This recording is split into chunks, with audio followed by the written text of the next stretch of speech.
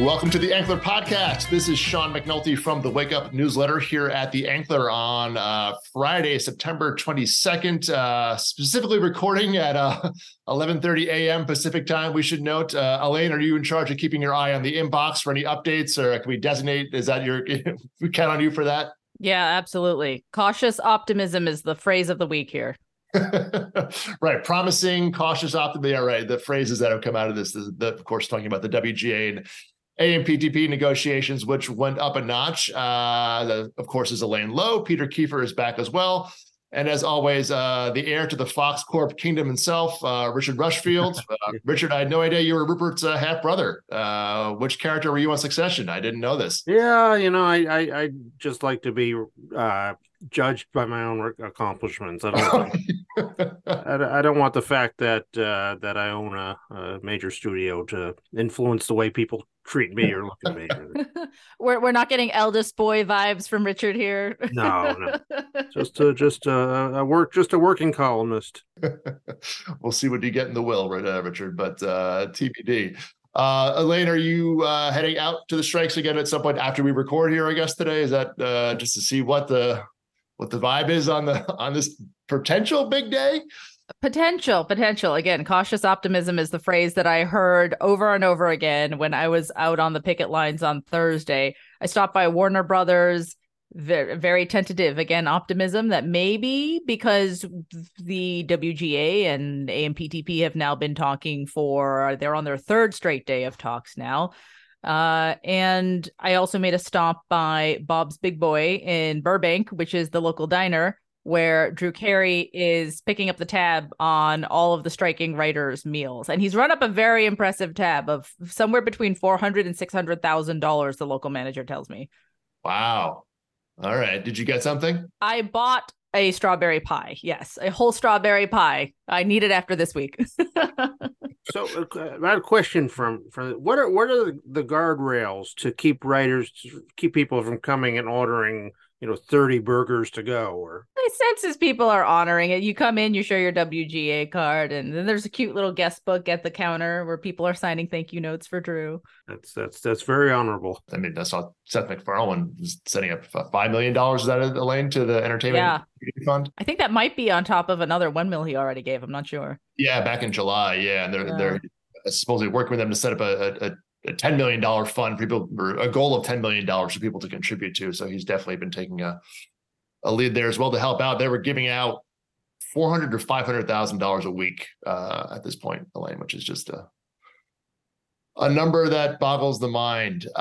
So set the table, if you will, Elaine. Obviously little leaks and drabs are coming out a little bit, not a lot, but where are we at here? As we approach midday here on Friday, as to what's left on the table, where are we at? We're on day 144. The only things we know for sure is that it's day 144. They are on day 3 of these renewed negotiations. We know that they talked for a spell in August, weren't talking for a few weeks, are now back at the table. There are probably lots of reports about the things they're getting hung up on and the things they're not. But honestly, the only thing we can be sure of is that they're actually still talking, which at this stage seems like immense progress for them to have met for a third day in a row. Yeah. Richard, have you had a conversation this week that was not dominated by the strike, or what? No. I just, all day, it's like a big rotisserie through my text messages. What have you heard? Is it over? Are they meeting? Are they not meeting? Is the meeting stopped? Did they come to agreement? Did they break down? Is it still going on? Like, just at points, it's hard to tell whether you're just hearing one rumor going in circles very fast through all of Hollywood, or is the rumor evolving as it goes along, or is this a different rumor that's come in? So everyone is sort of desperate for information and glued to their text messaging apps to see what's going on, but not a lot of real hard information to be had despite all that. It's tempting to want to scrutinize the very limited information that comes out of these entities. We've had the most staccato of updates from the Guild of just, we met today, we will meet again tomorrow. But the fact that there was a very rare joint statement from the AMPTP and the WGA the other day saying, we met today and we will meet tomorrow. It's like, what does that mean that they issued a joint statement together? Does that mean that they're getting along well enough to issue a joint statement?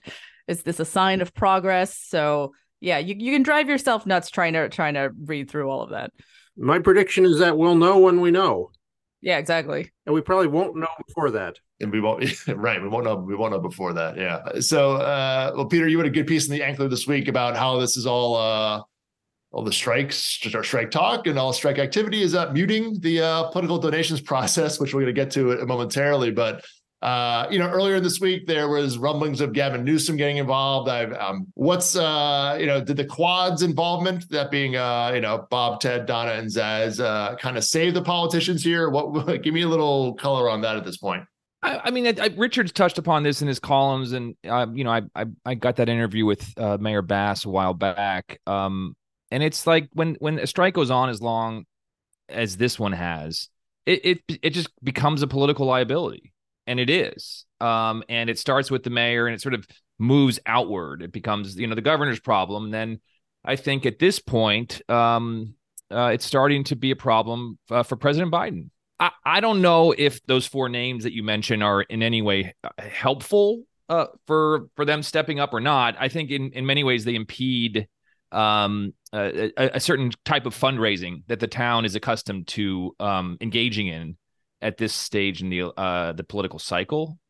But we'll see what happens in the next 48 hours. The piece I did this week was just a look at how little fundraising has been going on for Biden and for the Democrats over the past 3 to 4 months. It's kind of shocking. As somebody who tracks this stuff and has reported on it in the past, it's kind of remarkable. You mostly journalists are chasing these big ticket fundraisers and trying to break the story, and there's nothing to break right now. At a standstill, from your piece, it just seemed like the usual, there's a couple of people who usually maybe, do big events, and none of them seem to be doing anything at this point. Yeah. And I think that the problems on many sides of this. One, Democratic politicians, because the Democratic Party is so tethered to, labor nationally, locally, and regionally and nationally, the politicians don't want to come here and appear to be, crossing the picket line and trying to raise money. Additionally, you've seen the various sort of titans of our industry be vilified throughout this whole strike process. So, the optics on having, just using Ted Sarandos as an example, him or his wife, Nicole Avant, hosting an event, which they have done in the past, is just not going to work for a politician right now. Right. And then you throw in the fact that so many people are suffering financially, and the idea that you would come out to Southern California at this moment in time and sort of ask people to, give you money.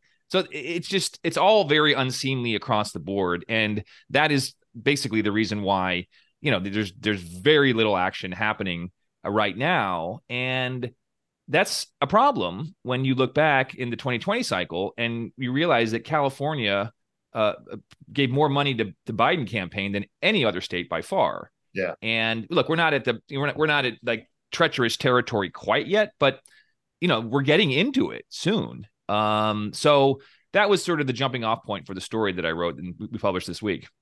Yeah, and he raised $305 million from California in 2020, which is an astounding figure. And he has not set foot in the state since the strike started. Is that right, Peter? Right. Yeah. And he's got he's flying to California next week for 2 fundraisers, but they're both up in the Bay Area. One he has in Atherton, and then another one in San Francisco proper, and then he's just flying back. And that's just that's just unheard of, actually, for the leader of the Democratic Party to come for a fundraising trip to California and not stop in Southern California. It's so rare. We had our researcher look into it, and he's like, I can't really even find the most recent example of that happening. So clearly, this strike is having an impact on the president's travel schedule and where Air Force One is comfortable landing. And I think that, in talking to people who are experts in this field, if you use 2020, the last election cycle, Hollywood was very sort of scattered about where it was giving its money. There was a lot more candidates in the Democratic primary back then, and they had not coalesced behind Biden and by any stretch.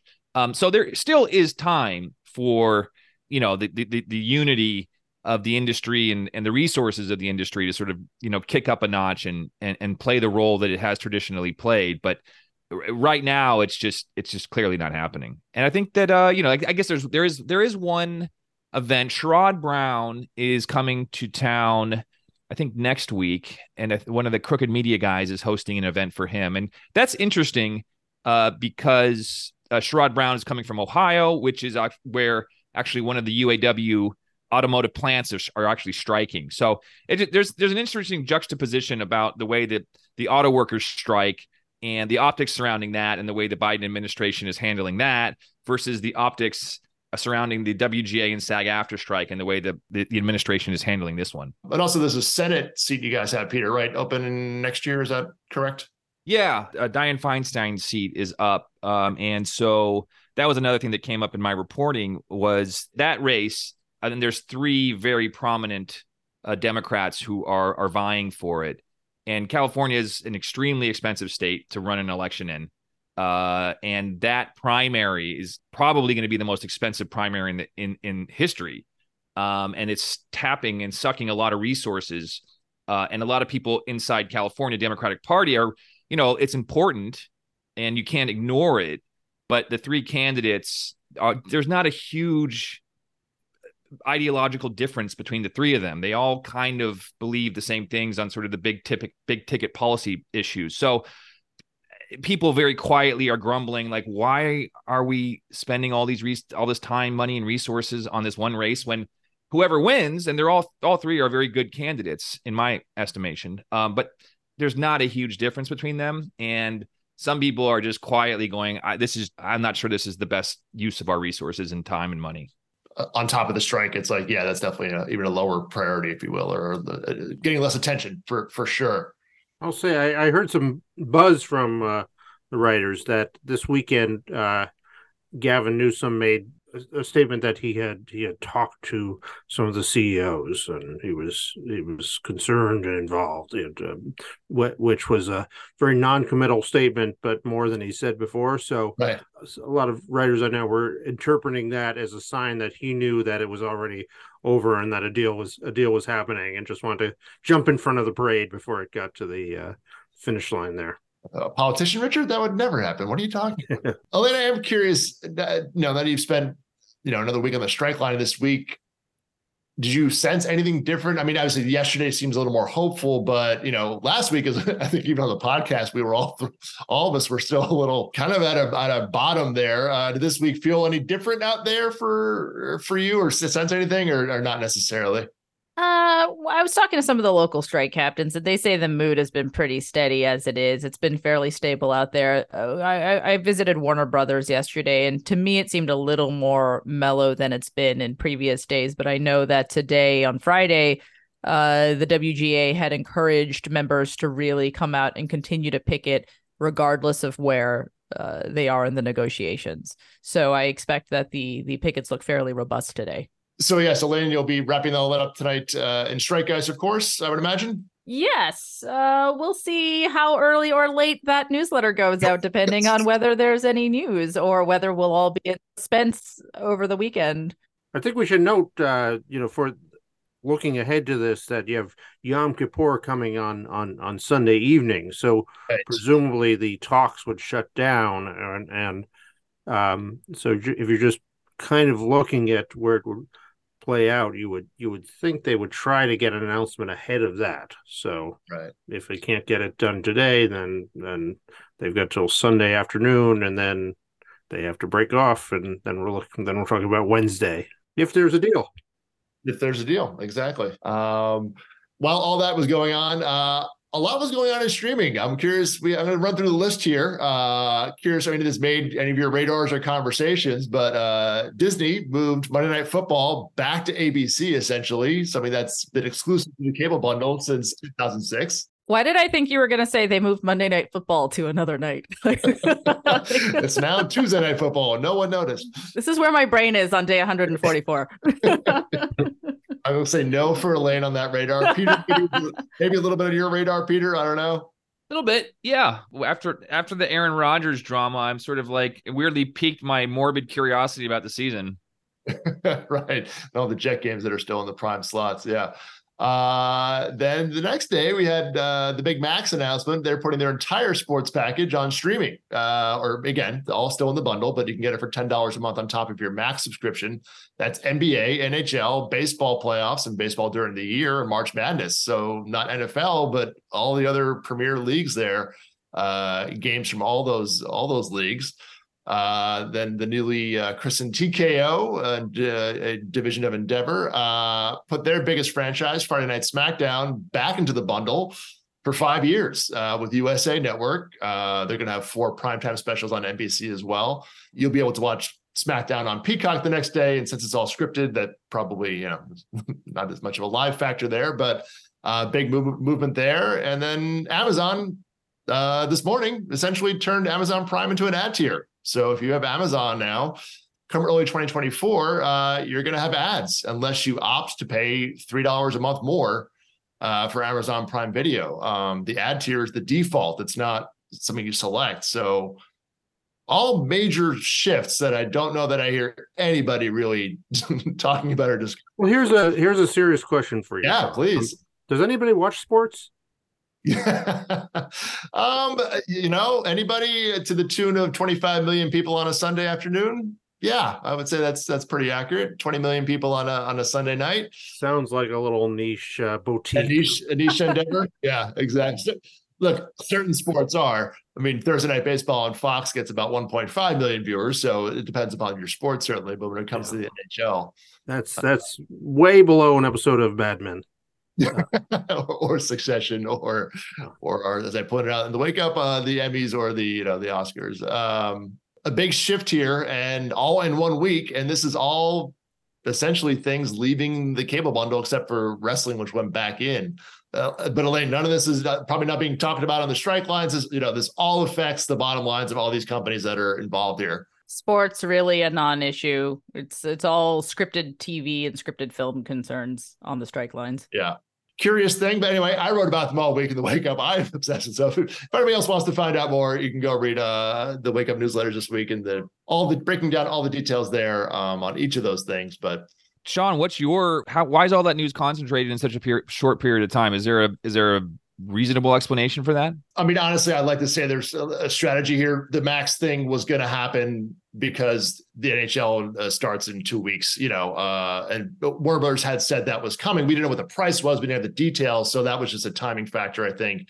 And TKO just went public. So they are probably holding that until the stock was out. Unfortunately, Wall Street was not pleased with it because it was only a 40% increase on their last deal. And they were thinking we'd be more at least half or maybe even close to 2x the price, and they only got about plus 40%. So that stock dropped 15% yesterday. But the Disney thing, I think, is directly out of the Charter thing. At this point, all bets are off with that. So they're, after that Charter made that move, that really triggered a lot of this stuff where maybe that's just it, where they know that the cable company or a major cable company does not care anymore. So these moves that would have been seismic even 6 months ago are treated with a little more of a shrug than they would have before, Peter. So, maybe not timing for the rationale, but just the West, why this freedom is maybe more out there. The Charter thing was, just a huge, huge factor for the business, I think. So, and I thought Amazon had I thought their film and TV studio was just a rounding error. Why are they having to hit people up for $3 more a month? Does that punch a hole in the myth that they have all this money? I don't get it. Yeah, I mean, Amazon's real business goal at large is to become a bigger player in advertising, to challenge the Google and Meta's, kind of stranglehold on it. So this is the next lever they're pulling. And it's a major one. That's, what the estimate is, I would say that maybe there's 45 million Amazon Prime Video subscribers, somewhere in there, 40 million probably. So, and all of them are now getting ads. They're now the largest SVOD ad tier in the business. So they've surpassed Hulu, Peacock, they are now going to be in that position, which that's a lot more ad impressions. That's a lot more heft of being able to, cut deals with advertisers and things like that, where, Disney Plus has 3.3 million. I mean, you're going to compete with that. Netflix is barely, on the rate. They don't even report it. It's not a meaningful enough business line. So this is a big switch that's going to take place come January, that will also have major trickle-down effects into the advertising economy. That's money that's not going to Paramount, money that's not going to NBCU, if Amazon can suck more of those streaming dollars, which is an increasing part of the business away from the studios, that could be a big deal. More to come early 2024, but definitely a big shift that maybe was a sixth item in some coverage this morning that I was reading, and it's like, oh, Amazon's adding some commercials. How nice. And that was literally, the take on it. So anyway, Elaine, you didn't get back to me. What time were we going to Expendables 4 today? What did you want to go to the 5 or the 7:30 tonight? Which time are we going? Listen, I'm just saving up all of my coins so I can wear a big sparkly outfit to the Taylor Swift premiere. Oh, couple of weeks. You have your tickets, right? Yeah, I'm planning to. I think it's like the first time I'll have gone to a theater in many months. Since Book Club 2. Elaine's year in review for the movies is going to be real interesting this year. Richard, are you going to Taylor Swift? I haven't asked you this. I was a backup singer on the tour, so you've already seen it. I saw the concert like 100 times already. So I just, over it. I don't need to watch it. He's waiting for Olivia Rodrigo now. Yeah.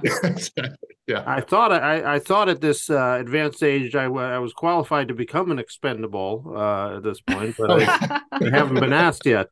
Richard, part 5. I'm pretty sure they're going to need you at that point, quite frankly. So I'm not even sure who's in that movie anymore. But yeah. Anyway, we'll see how that goes in the September box office travails. Oh, the Talking Heads movie is also in IMAX this weekend, Richard. So maybe that. Did you see that? That I would like to see. Yes, I recall when I'm old enough to remember when that concert actually happened and wanting to go to the concert at the time. Well, IMAX is almost like being there, Richard. You can go relive your youth there. So I'll see that. So that's yes, in theaters and IMAX this weekend. So there is your box office. Again, subscribe to Strike Guys at strikeguys.com, totally free. And Elaine will update you later today. She promises. I would imagine whatever time it might be, right, Elaine? I'll be there with enthusiasm. Clearly, very happy to do it. There you go.